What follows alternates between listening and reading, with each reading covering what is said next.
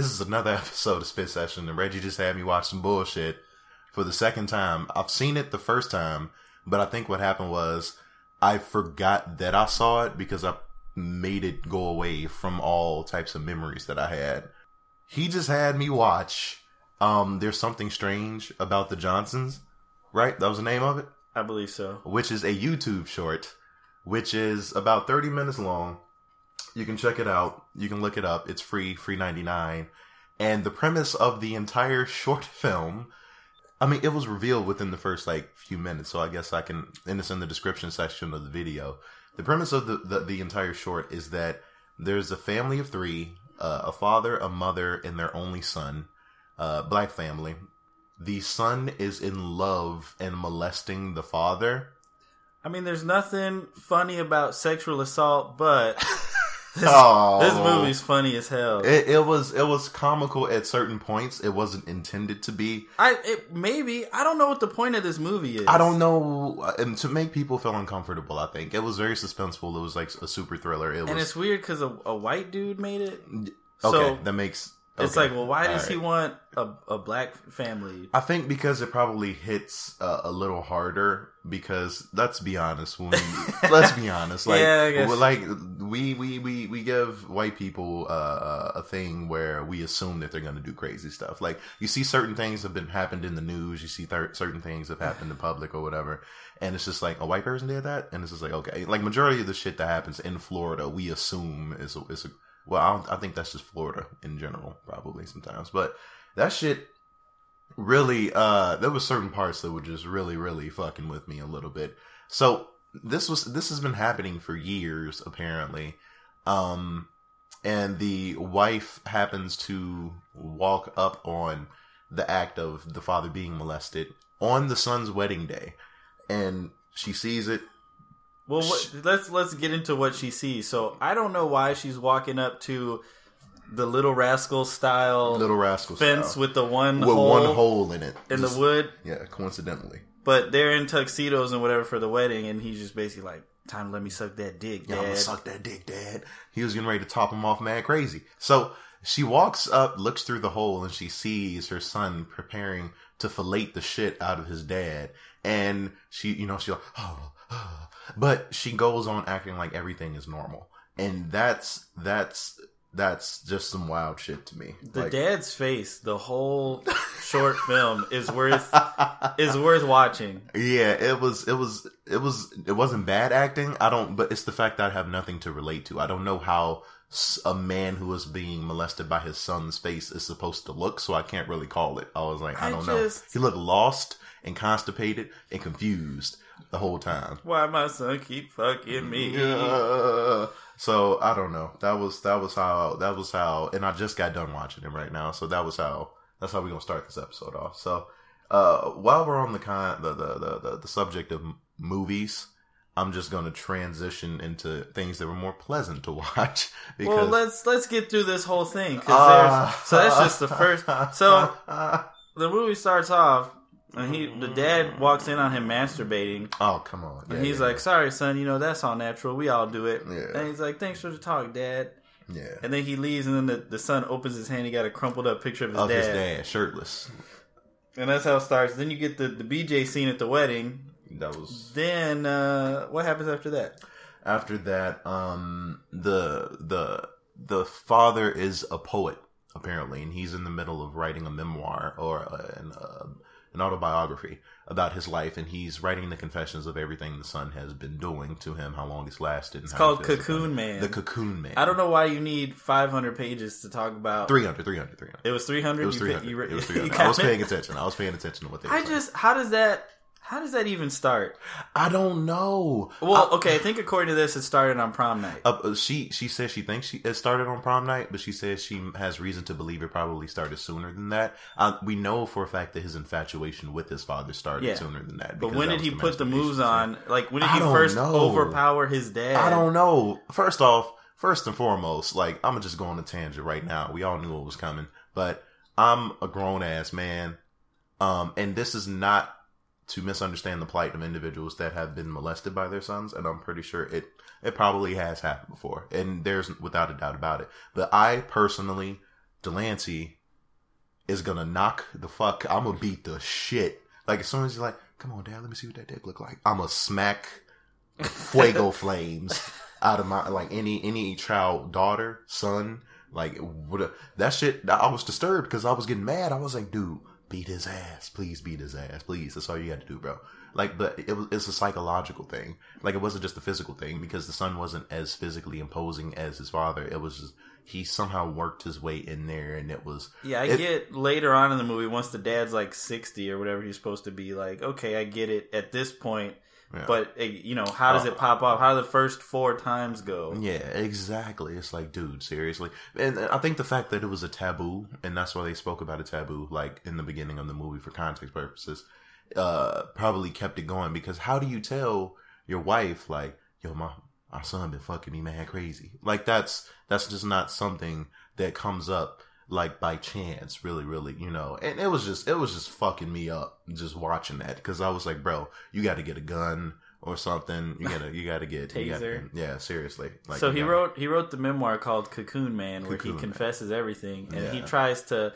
His wife's in the shower, and he's like, "Well, let me put on the bed. Then when she get out the shower, she's gonna read it, and then we could have a family discussion or something." Oh my god! And then apparently the son finds it. He's like, "Oh, you like to write, huh, Dad? Oh, you like to write, huh? Write about this dick." Like it was like really, really like seeing the way that he was manipulating the father, and you know the father was essentially a victim. And I mean that goes to say that certain people in certain situations like this, I can understand, not from a personal standpoint, how that works, but I was seeing it, and this is just a man that has been defeated. Maybe we're super analyzing. Like, I know it's a fictional work of, like, but it's yeah, you know, but it's something that it opens up new avenues of thinking about things. Yeah, I would hope that that's the point of this. It seems very silly and possibly was created just for this purpose, for people to watch it and be like, "Oh, this shit was crazy."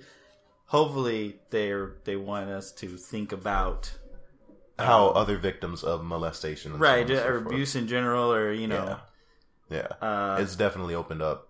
So then they have a New Year's party, and this man just starts kissing his wife all crazy, the son, mad crazy, while staring at the dad. And they staring at the dad like, "I want to kiss your mouth right. like this. I'm gonna kiss your mouth, mad brazy." And the dad is kind of like looking down in the way, like, "Oh no, oh no." Yeah, and more molestation happens. Well, so the dad. Okay, all right, man. This doesn't make a lot of sense because what? They're supposed to be on their way out. So the son and his wife are supposed to be leaving to go to their house. The son is like, "Well, I want to stay for another hour and help him clean up. You go on home." You saw him break that vase, right?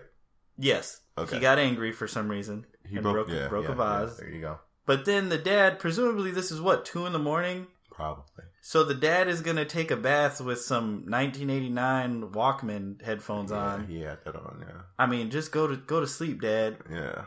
But anyway, the son tries to get up in that bathroom while the dad is soaking in the tub with his nipples out. His nipples were exposed. In the bubble bath. They look like milk duds. And he's like, "I don't like locked doors up in here." That was terrifying. You know how I feel about locked doors? That shit was terrifying. He kicked the door in. He kicked the door in. And he molested his dad. He fucked his dad hard. That shit was terrible. And then the wife is going to be watching TV in the bedroom, surgery show. Yeah. She just turned it up. She turned the volume up so she wouldn't hear the sound. She knew what was going on. She turned the volume up so that she could try to deny the fact that it was happening in the first place. But it's like, it doesn't. Okay, you saw the BJ happen. Mm-hmm. The dad didn't look happy about it. No, he but did you not. could be very confused about that. Yeah. But you hear the dad getting it. He's literally screaming. He was screaming for help. You hear a door get kicked down, and then you hear the dad screaming, and she's just like, "Well, I want no parts of this. They both nasty. Like, no, go help him." Yeah, it's like, go help your husband, like, please. And they show the son getting off, and he literally just let his pants drop and then jumped into the tub with the dad. Like, they show like a close up kind of him getting out, and he's wearing all his dress clothes and shit. Yeah, he says that. I was like, So that's what happened with that. And then afterwards, the next day, the dad has the memoir. He has this one final copy because the son made him throw away the copy and delete the files. So he has one copy that he had hidden under the floorboard. Yeah. So and he takes the copy and he runs out, and he's just like, and the son gives this monologue. It's kind of creepy and twisted.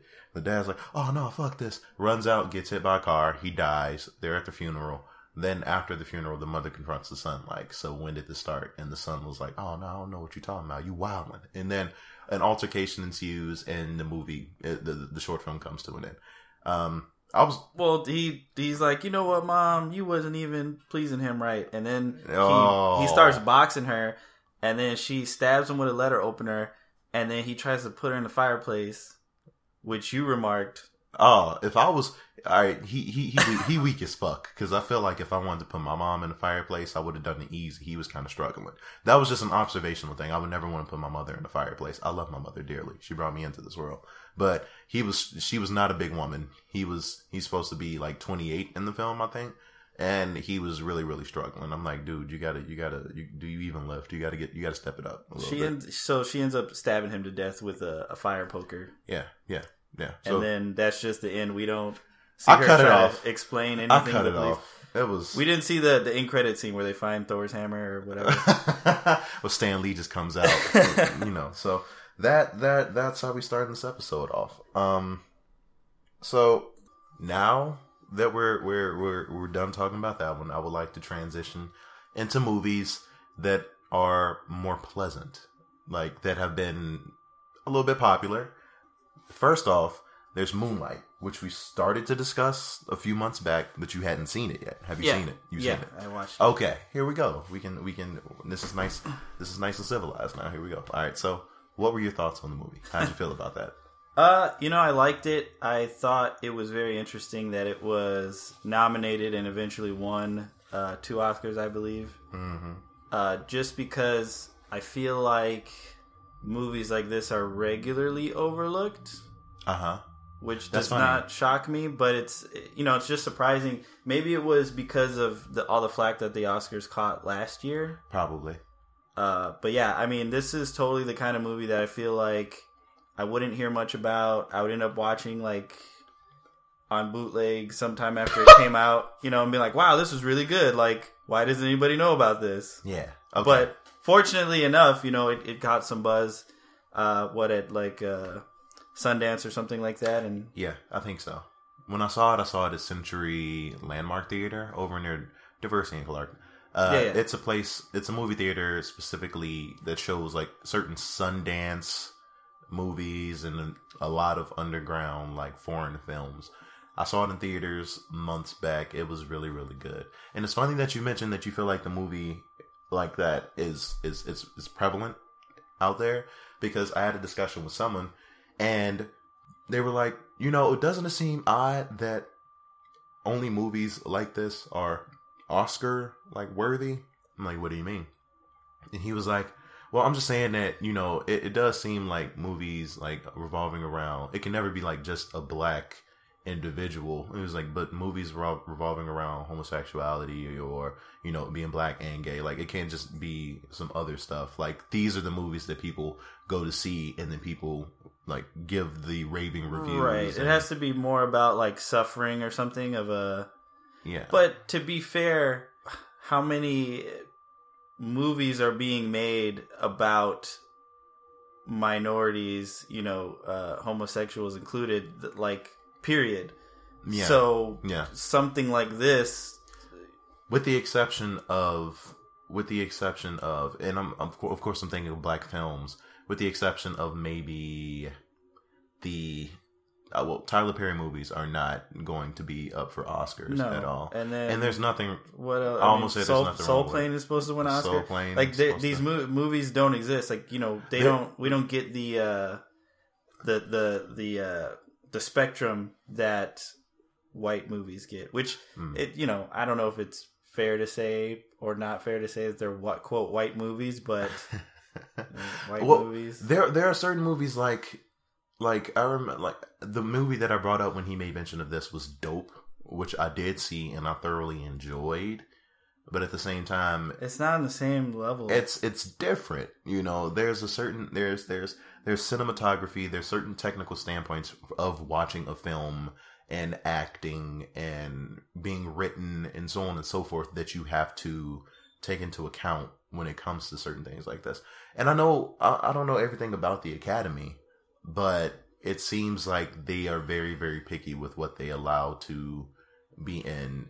But another movie with a prominent black actor that I recall winning an Oscar, I think Denzel got something for Training Day like a long time ago. I mean, you might be right. I don't super pay attention, but if you're looking at the track record of black movies, the Dorothy Dandridge won, 12 Years a Slave. So I get what he's saying. There's obviously the track record there, but also a comedy. I don't think has ever won an Oscar for anything.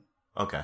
I gotta look that one up. We obviously treat genres differently. It has to be. It seems like it has to be a movie that makes you feel something, or a movie that, even though some of them might be. What is La La Land? What was that? What is that? Have you seen that? Some dumbass musical. I'm not gonna watch that. I love musicals, but you got two non-singing, non-dancing motherfuckers to just do this shit. Like, I don't care.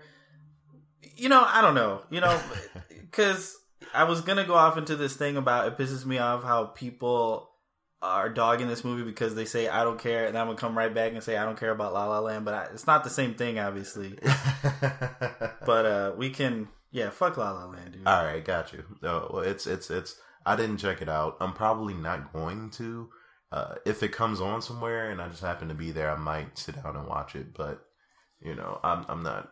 I have no incentive to check it out at all so far. So I can't really comment on how that movie was or is or what was going on in it because I have not seen it personally. That much I will do. If I haven't checked it out myself, I'm going to chill the fuck out. Well, I know the plot. It's basically, I believe the man in the movie, he's Ryan Gosling? Yeah, he's a jazz composer or something of that sort. Okay. And then she has moved, to LA or something to get her big break, and I think they connect, and they're like, hey, everybody, love us, love jazz music, we're going to sing and dance around.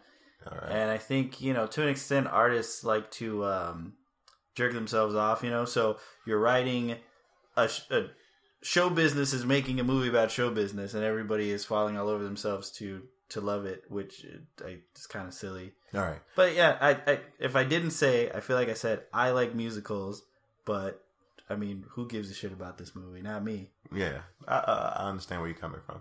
I want to talk about the movie specifically, Moonlight. The things that I liked were that the movie was coming from the standpoint of the main character being this young black child in an impoverished neighborhood. Where were they? They were somewhere out south. I'm not sure if it was Atlanta or Mississippi. Or they were in Florida. Florida initially? Yes. So this is where the movie starts. And from the get-go, this child is being made fun of by his peers for being different. I don't know how. Well, of course, it's a movie, so I'm not questioning a lot of the things in there. But, of course, I don't know how the children picked up on him being different or gay, possibly. Wait, come on. You lived. I have. No. He was 9. I think he's supposed to be 9 in the first part of the movie. Yeah, but it was confirmed, though. Nah. I will say, it was confirmed because he actually turned out to be gay. Well, but they don't they don't know what, 9-year-olds don't know what gay is. That's what I'm saying, you see? So it's like, as a kid, of course in grade school, there would be certain parts, or certain times or something like, oh, you gay. Oh, that's gay. Oh, this is gay. Everything's gay. But in this movie, plot twist, the main character is actually gay. It's not just a word used to disrespect someone or make fun of something, or it's not a synonym for stupid or anything like that. So, the character starts off, his mom's a crackhead. Well, she's, she did exactly what you were trying to get me to do. There's a transition there, to be fair. Did she get bored? I don't know what happened. She started smoking crack randomly. See, and Reggie... Well, she was wearing scrubs, so... She was wearing scrubs. But they were poor, so she was... She was a CNA. Right. Let's just jump straight to the... because they were in a certain neighborhood, and there are a lot of black women that are CNAs, and I've worked with CNAs. They that shit is hard. No pun intended. So she was doing crack very recreationally at first. So I think... How the fuck do you just start smoking crack for what the fuck?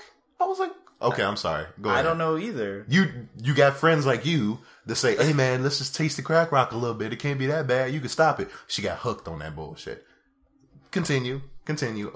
So he's what, 9, like 16, and then 28, something like that. Yes, I believe so. So what's interesting about this movie too is, he's around our age.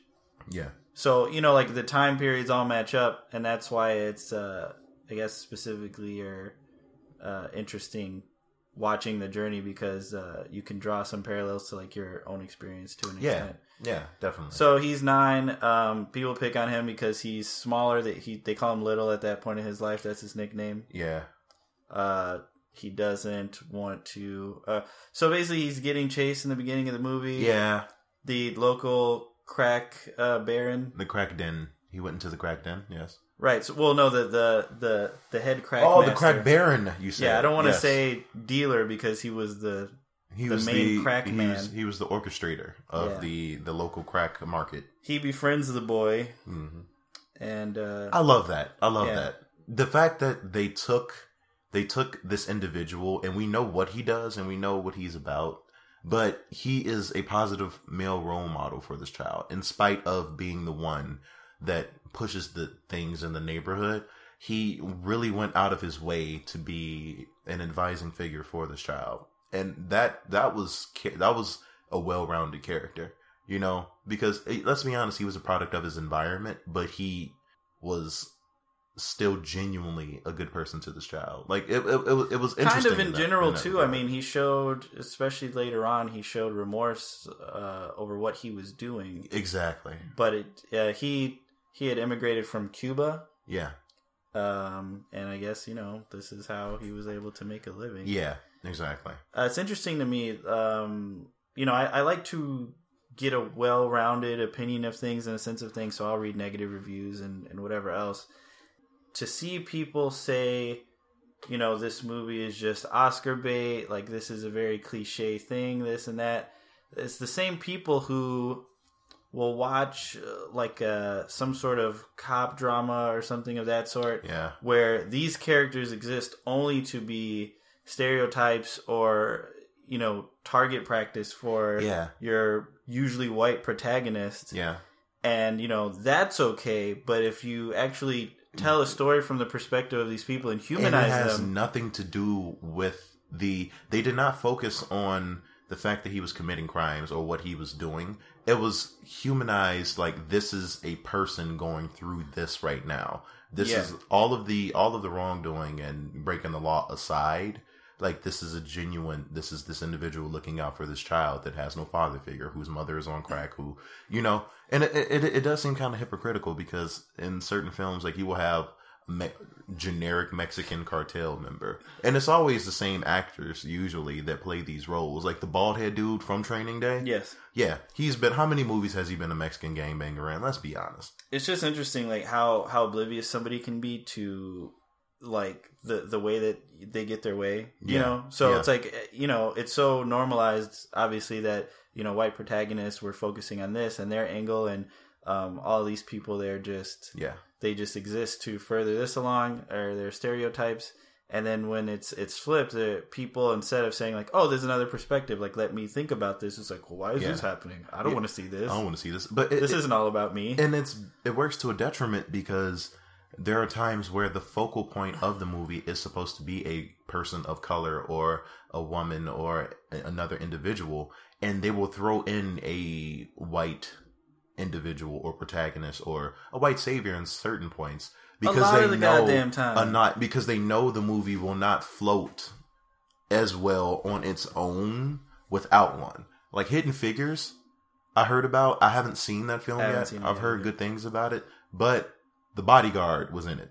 The Bodyguard. What's his name? Kevin Costner. Yeah. Waterworld. Kevin Costner. Waterworld. He drank his own pee. Can never forgive him for that shit. So he was in the movie, and the people that made this movie went on a limb, and they said that we just had to put him in there in order to have like a focal point for other individuals. Well, I don't know how that works versus a real life story, to be fair, but I get he's a fictional character apparently. Oh, well. He was not there. And if I'm wrong on this, someone please reach out to me and I will correct it. But I think it's also, to an extent, lazy screenwriting, which of course I'm gonna get into with the next movie. It gets worse, because there was a Bruce Lee. I don't know if it was it was a movie about Bruce Lee's life, but they took Bruce Lee became a secondary character in the movie about his own life. You're talking about the one where this is new.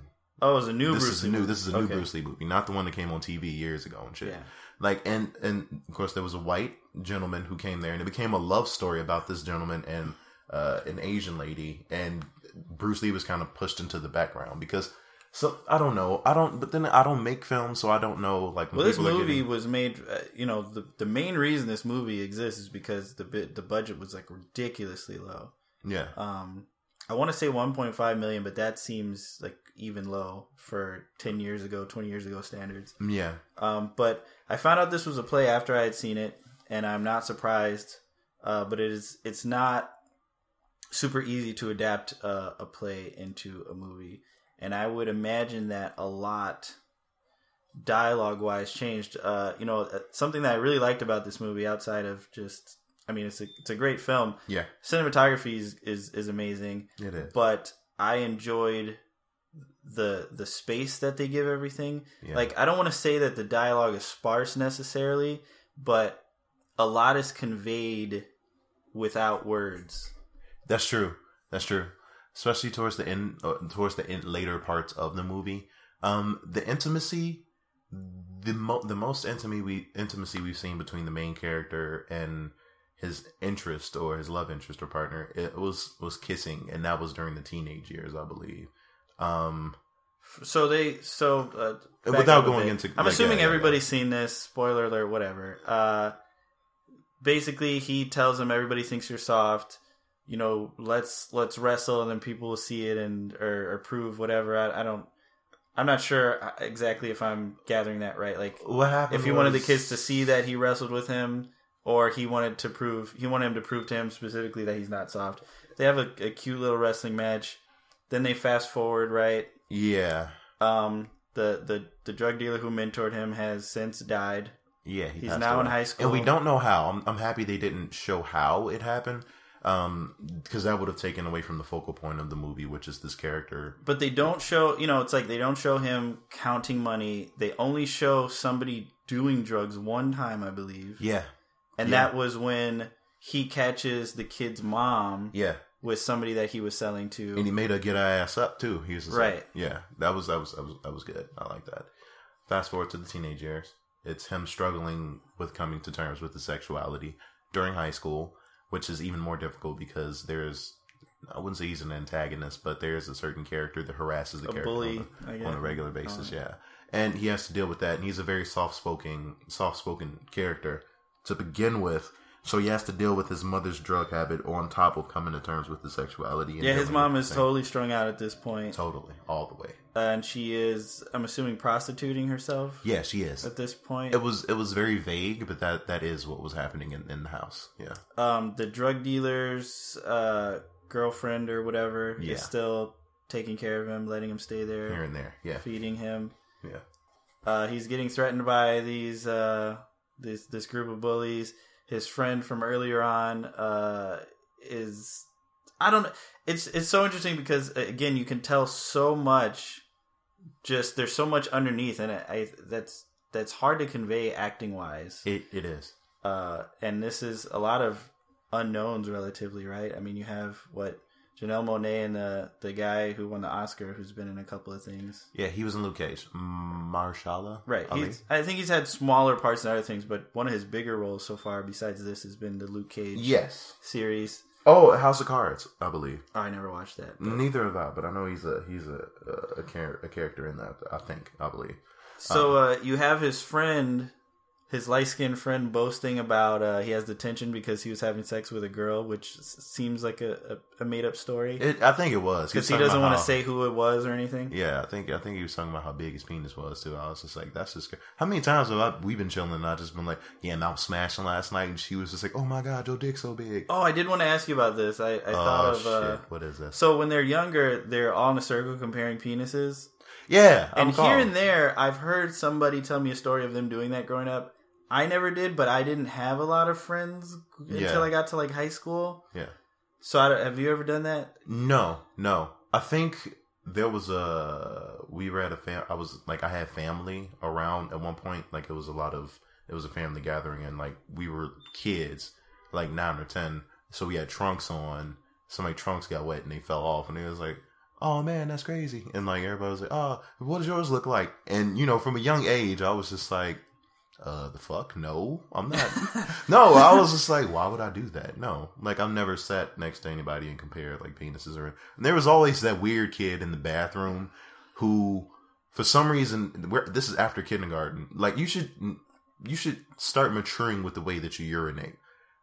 Stop dropping your underwear and your pants all the way to your ankles when you use the bathroom. At some point, you have to stop this. Yet I've seen grown men in public bathrooms doing this. And I think I took a picture of a dude one time at Chop there was Shop. a big to-do because you remember that? took a picture in the men's bathroom. Yeah, I was like, bro, what you doing? Bro, I was like, bro, what you doing? And he was just chilling. He was looking at me like, hey, what up, bro? I'm like, nah, man, don't talk to me. All your cheeks is out. Both cheeks out there.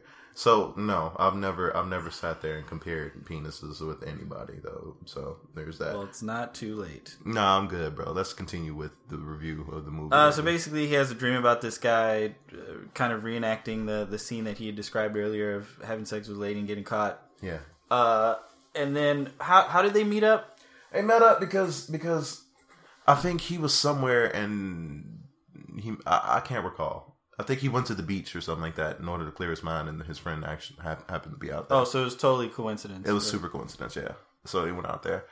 I don't want to go into like a lot of detail in case someone wants to see it. So I'm keeping it vague enough to the point where we can say spoiler from this time to this time or something. All right, yeah, you can put an insert there. That's valid, yeah. So what I'll do is I'll say, you met up, they went on the beach, and they were just talking to one another, and I could tell couldn't you just tell from the vibe? I was just like, hey man, he kind of. That's what I'm saying. Like that's what's so great about this movie is, one thing that really annoys me about a lot of movies is everything is so on the nose, and they hold your hand and they're like, oh, like gay. Audience, this is happening right now. Do you see that this is happening? And this is very much like you're just watching it play out, and it's very natural. And again, conveying a lot of this stuff with mostly minimal dialogue. Like you can tell that it's like, hey, we're trying to not seem gay to each other, but like kind of leave it open because we kind of want to kiss or whatever. Yeah. I think he got a hand job. That was a hand job, right? But they didn't go. He didn't just grab it right away. No, they kissed a little bit first, and then he started giving him a hand job. Well, right, but what? I'm getting to the important shit. Like, he got a hand job. They had an experience with each other. Wait, what am I skipping? Like, they kissed a little bit? I mean, well yeah. Right, they had the whole conversation. They had an exchange. They got really, really close, and they were talking, so on and so forth. Hand job. So, that was funny to watch, because I was like, wait, what's happening? What's happening? Because at first I was nervous, because we were in the theater, and I was sitting there, and I was like, all right, what's happening? Because I'm hearing moaning sounds and stuff. I'm like, wait, what? And I want to go on a tangent right now and say I ain't never had a hand job that made me like fidget around like that. Like, majority of my hand job experiences have been, majority of have been on the aggressive side. Like, right, but let me put it to you like this: trying to pull it off. So I know what you're gonna say. It's a couple of things. A hand job from someone with a penis will more than likely be better than the individuals because I've only received hand jobs from individuals that don't have penises. So there's that. But yes, I would assume that a hand job from someone that has a penis is going to be better.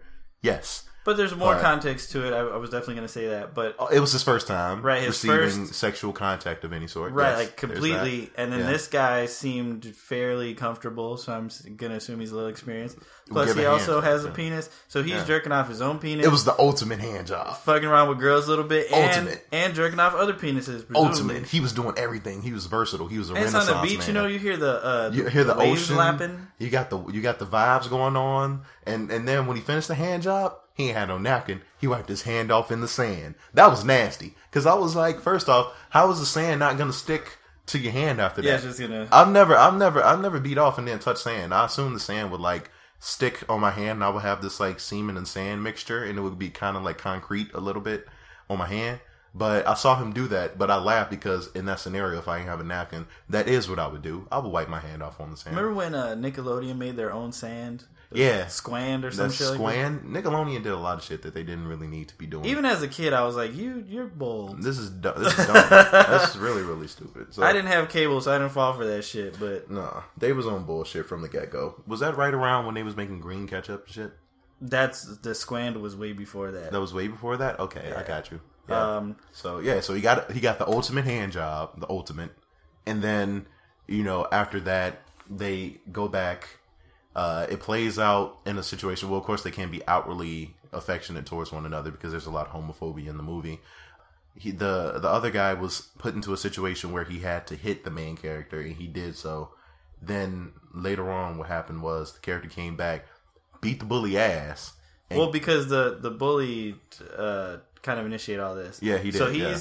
So he's gonna go sit next to his crush after he gets the hand job. I guess the next day at lunch. Please, thank you. Ultimate hand job. Don't disrespect the hand UHJ. job. The UHJ. So he's going to sit over there, but then the bully sits by the dude and he's like, "Yeah, I remember back in the day you used to punch people for no reason." Blah. He's like, "You're not really on that no more. What's up?" Yeah. And he's like, "Well, I could still be cool." He's like, "All right, if I point somebody out, you got to punch him." And then so they have this really stupid agreement. And he's like, "Well, I want you to punch him." And he's like, "Damn, I don't want to do it." So he does it thinking like, okay, I'll hit him once, he'll stay down, and then that'll be the end of it. But our main character keeps getting up, and he's like, again, no words. He's saying like, "Look what you're doing. Look who you are." During this whole scene, that was pretty cool. It was deep. So he keeps getting up, and he gets his ass beat real bad. Yeah. Who is it? A guidance counselor, principal, or something? Somebody like that, I think so. Yeah. Is like, you need to get these fools in here who did this, and this is the right way to handle it. No, I ain't snitching. He's like, you don't even know. You don't even know. He gave me the ultimate hand job. Well, he means about how terrible his life is. Oh, my bad. I thought we was talking about. I've seen it more recently than you, so no. I just wanted to keep. I want to keep talking about the ultimate hand job. But yes, I understand what you mean. Well, if you're trying to get one, we can find you. I'm intimidated. I'm scared. I don't want to do it.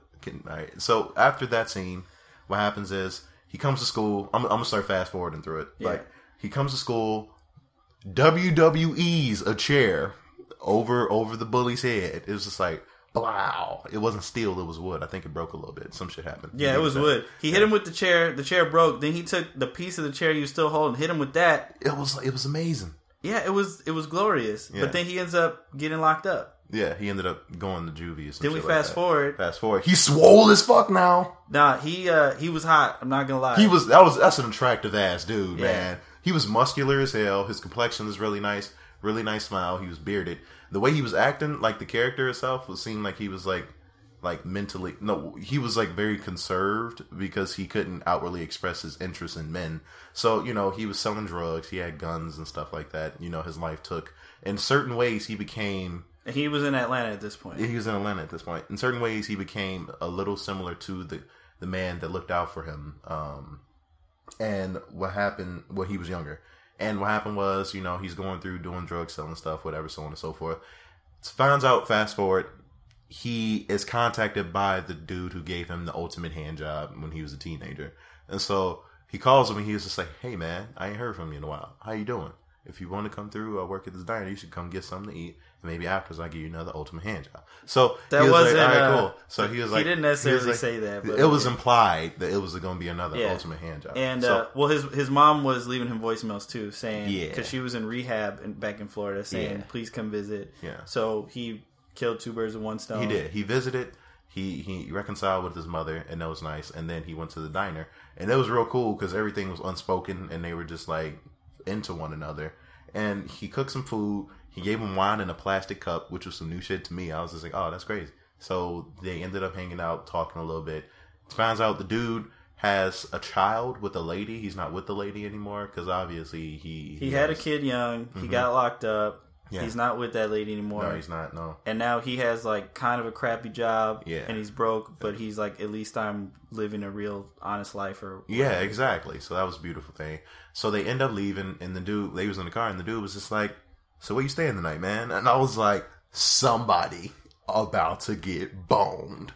And he was like, "Yeah, you can kick it with me." So they end up going back to this place, and they were just talking, and the main character reveals that he hadn't been touched by anybody since he had received the ultimate hand job during his teenage years, and that was beautiful. It was cute. I was like, oh man, that's crazy. And they embrace, and the movie ends with them embracing. We didn't see any more ultimate hand jobbing, and it was very nice. It was very subtle. I would suggest going to see this movie. You get 5 out of 5 stars. Ultimate hand job. Check it out. You know what I'll say about this movie is I get why it wouldn't be for everyone, because not everyone likes movies the same way. I just don't like... Look, if you're just like, hey, I'm a dumb motherfucker and I just want to see Transformers, I want to see robots punch each other in the face and sound like pots and pans and you can't tell what the fuck is going on, that's fine. That's fine. If that's all you want to watch, you're not going to like this movie. But don't be like, well, I enjoy the cinema, but this is just liberal nonsense. We don't need to know what black people are going through, and especially if they're gay. The gay Negroes. I mean, I think, I don't want to say it's besides the point, because clearly not. It's a movie about people, and it's about a journey, and that's what it is. People are going through this. Nobody gets shot. Nope. There's nothing's glamorized. Nope. There's not. It's a movie about being a regular person in that environment. Nobody jumps a motorcycle over anything. Nope. There's no CG. There's no CG at all. Yeah. So, yeah, it's really cool. And since we're still on the topic of movies, I want to transition to a movie that I've seen recently and a lot of people are talking about, which is Get Out. I will say, spoiler alert on this one. So what I'm going to do is, starting now, 10 minutes. All right. So you could put an insert, I guess, before this, if you care enough. No, fuck that. They got 10 minutes. So probably more than 10 minutes. Well, number one thing I'll say, just don't watch the trailer. Just see the movie. Yeah. The trailer gives not too much away, but it gives away enough. Like, if you go... Same with Moonlight. I think both movies, actually, if you go into them totally blind, it's much better. But yeah, agreed. So, the movie is really good, in my opinion, especially coming from the point of being a person who has been around microaggressions and been in these scenarios.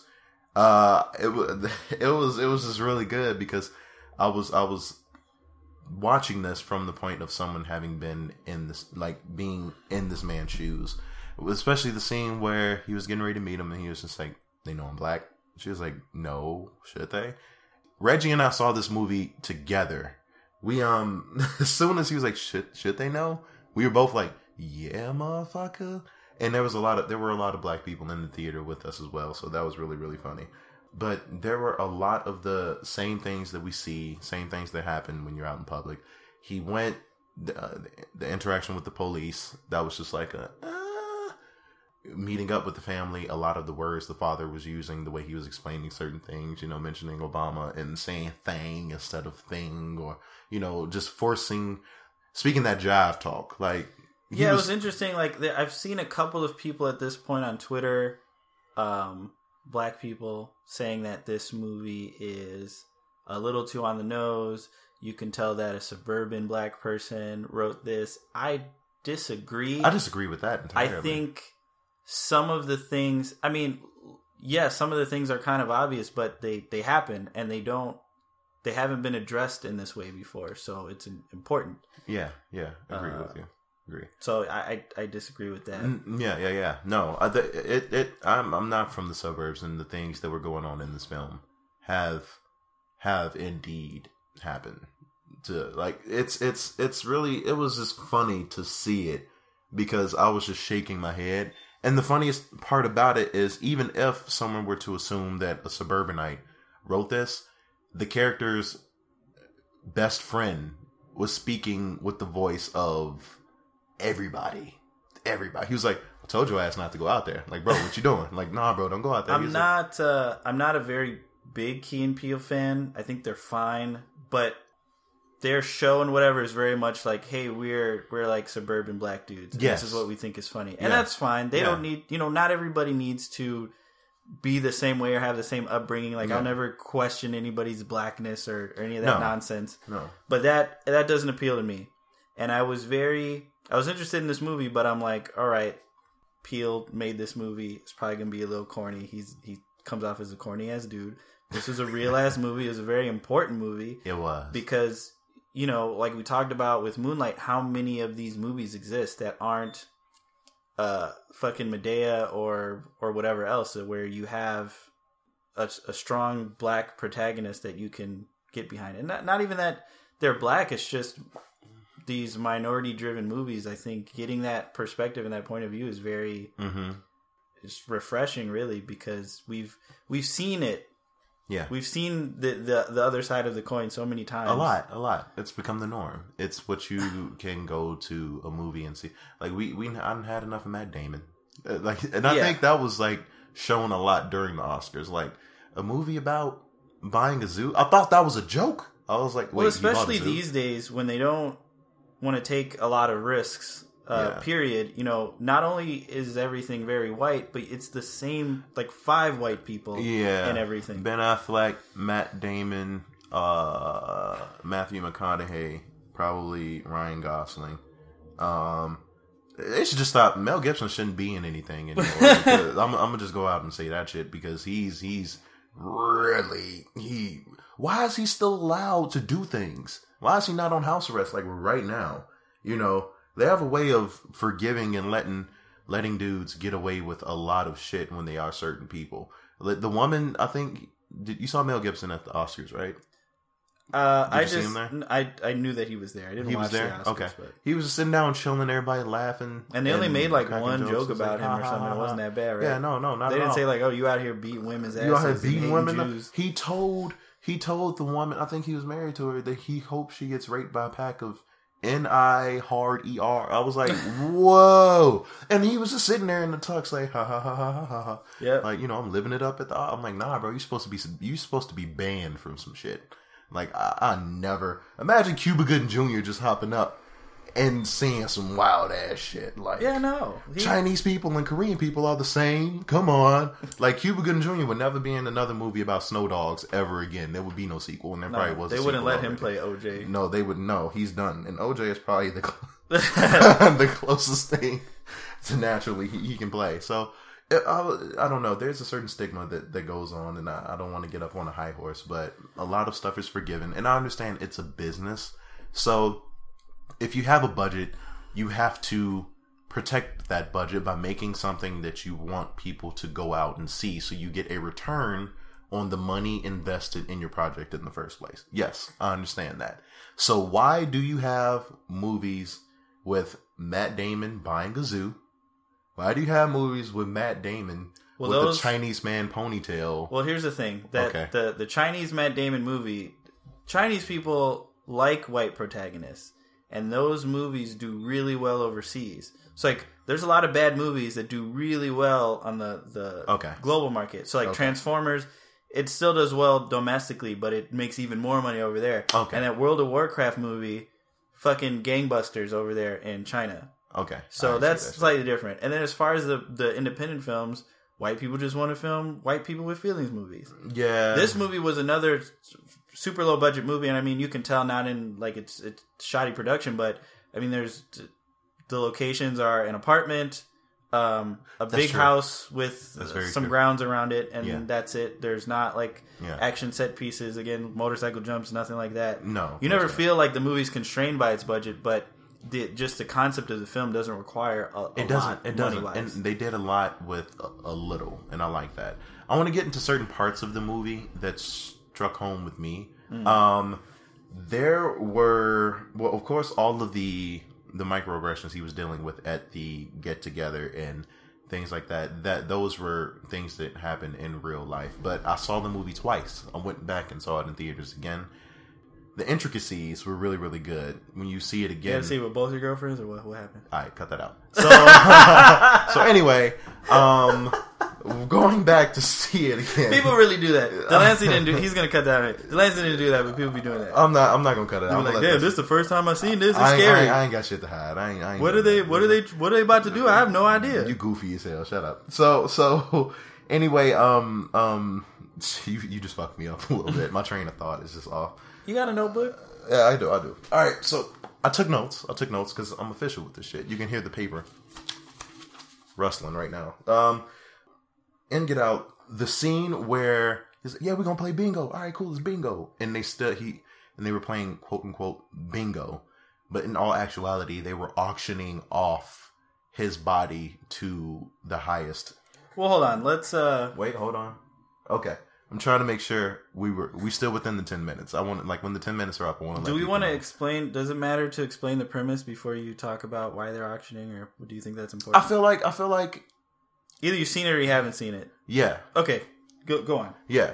So what happened is they were auctioning him off to the highest bidder because what happens is they've developed a cult or ring of in a procedure in which they can basically put these older white people in the bodies of whoever it may be. And it just so happens to have been black people for whatever purpose. Like everyone has their own reason for it. Because people look for missing black people not as hard. And that's valid. Boom. Okay. I don't know, the black people that they're abducting are better than they are at things. Because, one is super muscular. Super muscular, swole. Right, one's a musician. Mm-hmm. One is I don't know what the lady was good at. I'm not sure. They didn't cover. And then this dude, the main character Chris, is a photographer, and he's really good at that. Yeah. So they are taking these individuals and they're putting themselves in their body, and they were auctioning him off.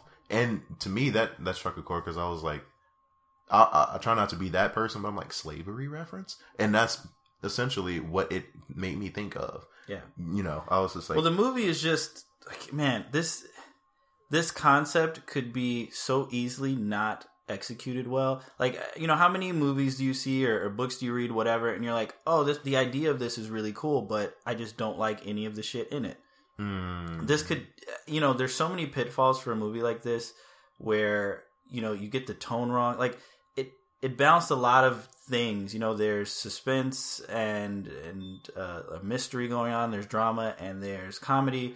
Everything really blended together very well with me. I thought the pacing was good.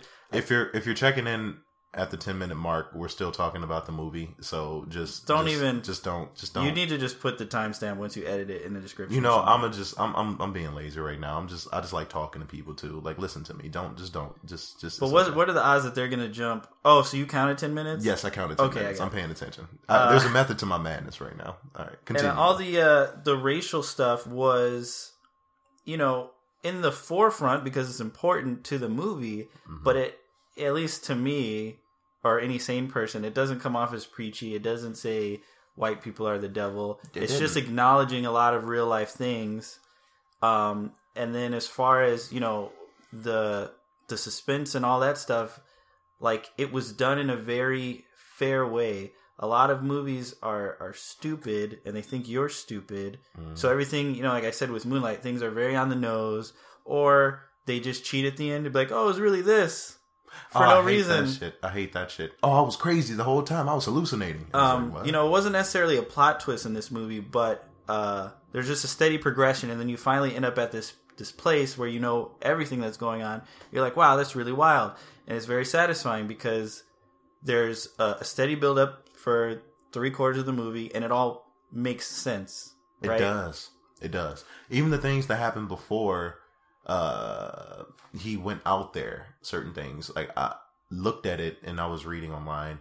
Someone was like, there's a chance, and I know there's a difference between what's actually intended in the movie and what is actually taking place.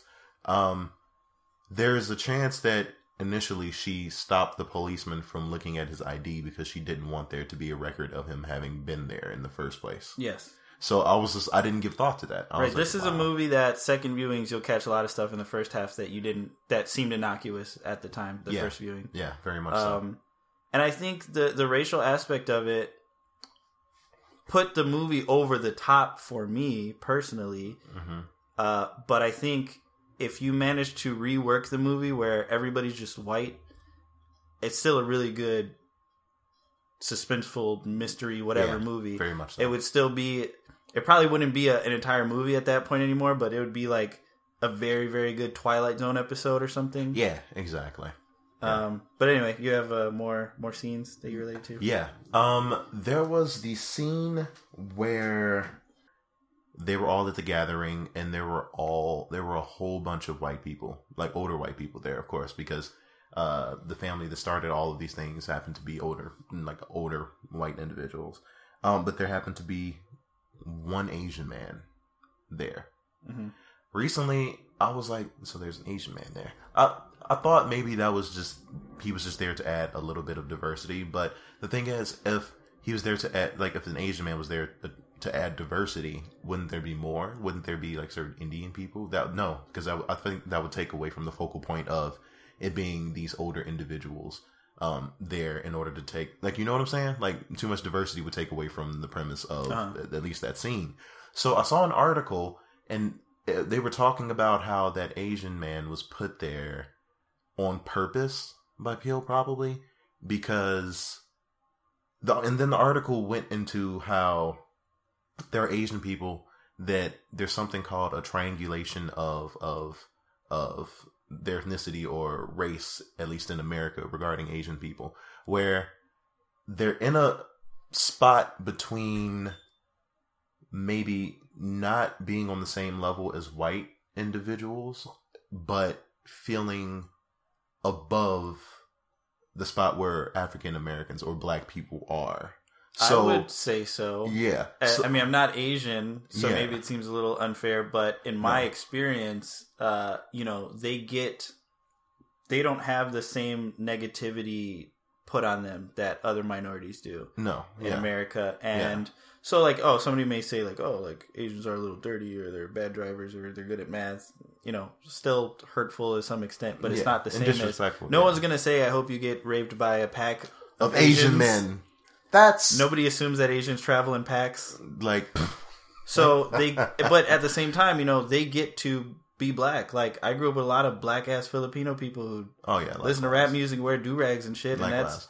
Yeah. We let them do it, whatever. But they also get to be white as hell if they want. Yeah, that's true. But it was funny because the article said, and this article was written by an Asian individual. I have to look for it. I might share it on Facebook. I might share it somewhere.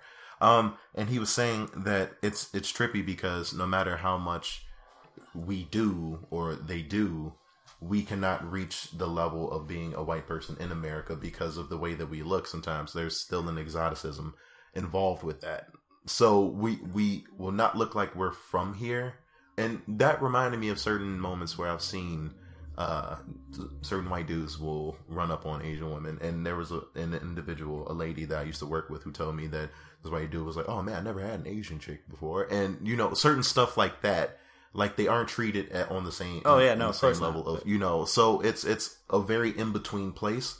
And what was said was that this Asian individual was put into the movie to show, population-wise, they aren't a majority, but they still have a spot where he could have reaped the benefits of taking over the black man's body. More than like a black person or a Mexican person. It was trippy. It was trippy. So there were a lot of subtleties involved in that, and I was like, that's really, really interesting. Well, think of the, I think white dudes fetishize Asian women a lot more than other races. Yeah. And that's also way more accepted. Like, if a white dude brings an Asian lady home, I don't think anybody cares that much. 95, 98% of the time. But if you bring a black person or Mexican... It's going down. You're going to have some family members that don't like that shit. It's going down. For sure. It's going down. Yeah. Some stuff is going to be said. Yeah. So that's... It opens up a lot of dialogue. It opens up a lot of things to think about, and it's really, really trippy. I would suggest going to see the movie. I don't have any more notes on it. There were certain things you want to mention.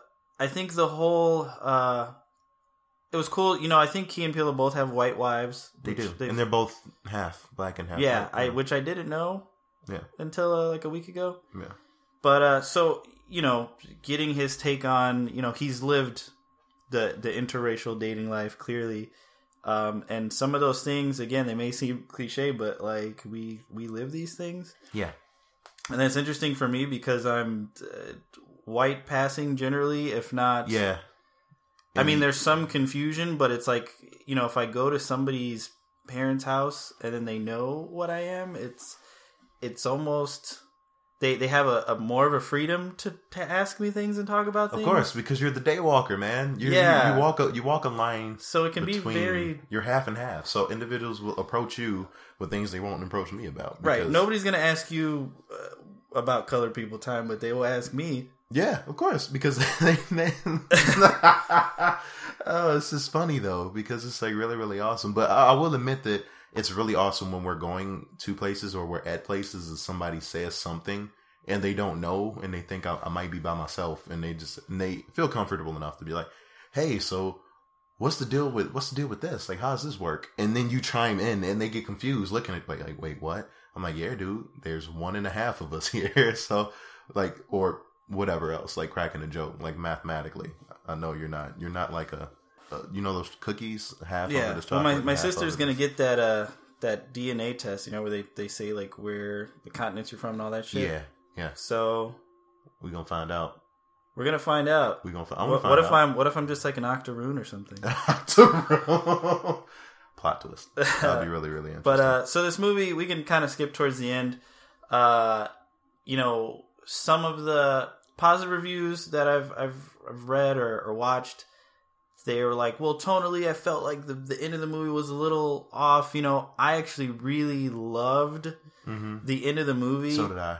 The entire theater we were in really loved the movie. Yeah. And here's something, like, okay, when you go see a movie with black people in the theater, they talk to the screen and stuff. You're going to expect some, like, sounds. But the reaction that we got during this movie was something unlike I've seen. Yeah. Where people were cheering, clapping, really engaged in the movie. Very. I actually used to go to Ice Theaters on the West Side. Oh, I used to go to Chatham, 87th and Dan Ryan. I've been to that one. Yeah. So I used to go there because I wanted to see movies, and it would be kind of like less packed, and we would just make the drive. Mm-hmm. So I've seen I've seen like kung fu flicks and shit. I saw Black Mask. I used to see Jet Li movies over there. Mm-hmm.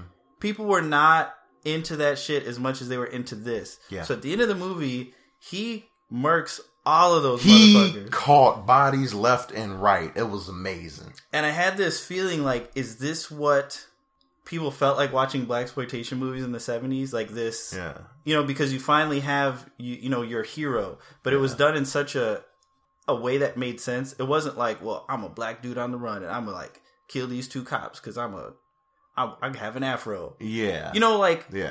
Those movies had their place, but they were definitely just very corny ass movies. And they were very one dimensional. Very.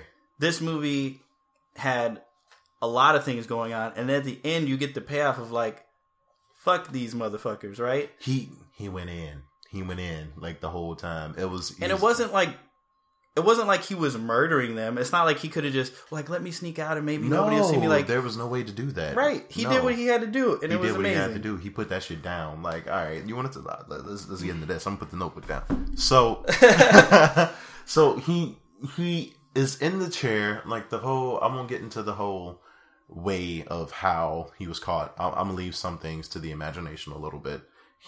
But essentially, what happens is he fakes like he's incapacitated, and one of the individuals comes and they unstrap him so they can prepare him to be taken over or whatever. He gets loose. This man grabs a motherfucking bocce ball and he cracks dude over the head like blow. As soon as he hit him the first time, it was like, yeah! Like everybody in the crowd was like, damn! And I love the interacting because certain people didn't like it as much because they want to watch movies in quiet, but I like seeing that I'm not the only individual that's into what's going on. We saw this movie in Evanston, people. Evanston. This is a suburb north of Chicago that is not known for its black population. It's not at all. No. And this theater was black. It was, yeah. It was packed. It was packed. So, he cracked the dude, got out, fucked the dad up. He stabbed him to death with antlers. With deer antlers. I was like, oh shit. He got, whole house starting to burn down. He came upstairs. And the mother was standing there. She was a little bit too cool. And she went for the teacup, which is an instrument used in order to incapacitate people. He smacked the shit out of the teacup. That bitch went, it was broken. and then she was just standing at him. And you heard me. I was sitting next to Reggie when this was going on. I was like, yo, still off her ass. I want him to knock her ass out. Like the beginning of the Street Fighter arcade game? For real, fight. Like, I was like... No. Do you remember the opening little movie for the Street Fighter? For Street Fighter? And he got the black dude and the white dude in the street? Yeah, and the dude gets stole off and he just fall. Yeah, I remember that shit. I was like, yo, knock her ass out, dude. So she came at him. He caught another body. And then he was on the way out. Plot twist, the dude who got cracked with the bocce ball was still alive and on that jujitsu bullshit. He was like, nah, fuck that. Caught another body. And then he left. Okay, well, real quick. That scene was badass because earlier they're having dinner and the brother's talking about jujitsu and he's like, you know, it doesn't matter if you're... He's essentially implying like, okay, yeah, you're black and naturally gifted athlete, you know, whatever, but... I do jujitsu, and it's not about who's stronger; it's about who's smarter. It's a mental and game. I'm smarter than your black ass, right? It's kind of what he's implying. That's what he was implying, yeah. Then in this scene, you know, he's like, "I got you with these jujitsu moves. I'm outsmart you." Our boy Chris outsmarts him. He outsmarted the shit. He stabbed his dumb ass. Stabbed him in the leg, and he 8-pound stomped his head. And I was like, "Yo, that shit was amazing." So that happens. He leaves. Find out the chick who got him there in the first place. She was looking up NCAA. That was hilarious. These plans are crazy because she has to go crazy on somebody's dick for like 3 to however many months 5 months until the time is appropriate for them to meet the parents. They must have been into that punani so much. I don't know what she was doing. I don't know how she was doing it. She must have been giving them the ultimate hand job. She learned. She learned the techniques of the ultimate hand job. Make you grab some sand. Hell yeah, wipe it off on some sand with the ultimate hand job. You're in the bedroom. Where does sand come from? Where does sand come from? It's Nickelodeon Squan. It's Squan. It's skeet sand from the ultimate hand job. So, she was doing that. She goes out afterwards. Turns out the 2 black individuals in the house are her grandfather and grandmother. And she trying to clap at him, and they trying to get him, and whatever. Fast forward, grandma's dead. Fast forward, flash goes off.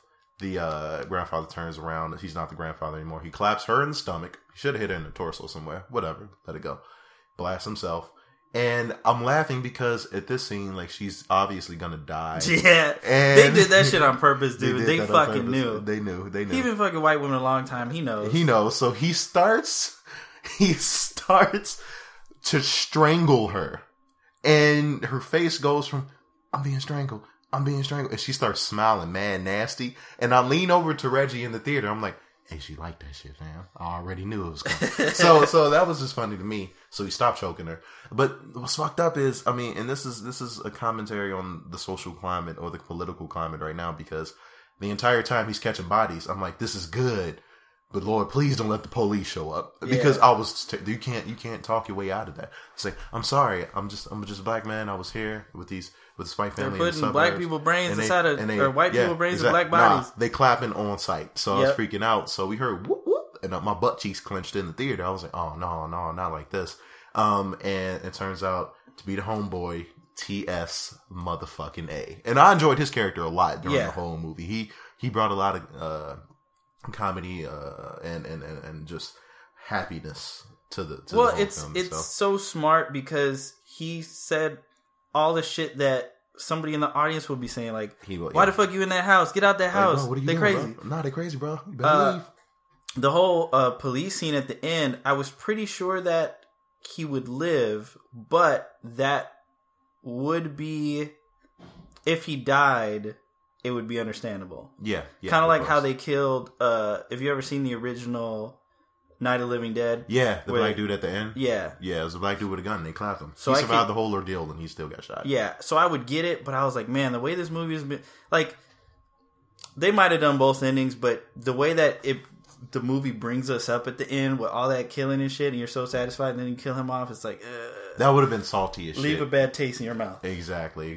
So I like the fact that the movie left off with them driving off, and he's just looking at his man like, bro, I fucking told you not to go in this house. Like, just leave it alone. Just leave it alone. There should have been a post-credit scene of him on Twitter swiping left on white people. It's like, nope. It's like, nope, never again. You got to be traumatized after that. Like, there's no coming back from something like that. So, but yeah, so that was pretty much our movie review. that was pretty. Like, we got a lot of stuff in. If you have any opinions on any of the movies, or you have anything else you want us to check out, like, that would be decent. Thanks for listening. We'll catch you later. We're gonna post episodes, all that good shit. Take it easy, and don't be basic, please.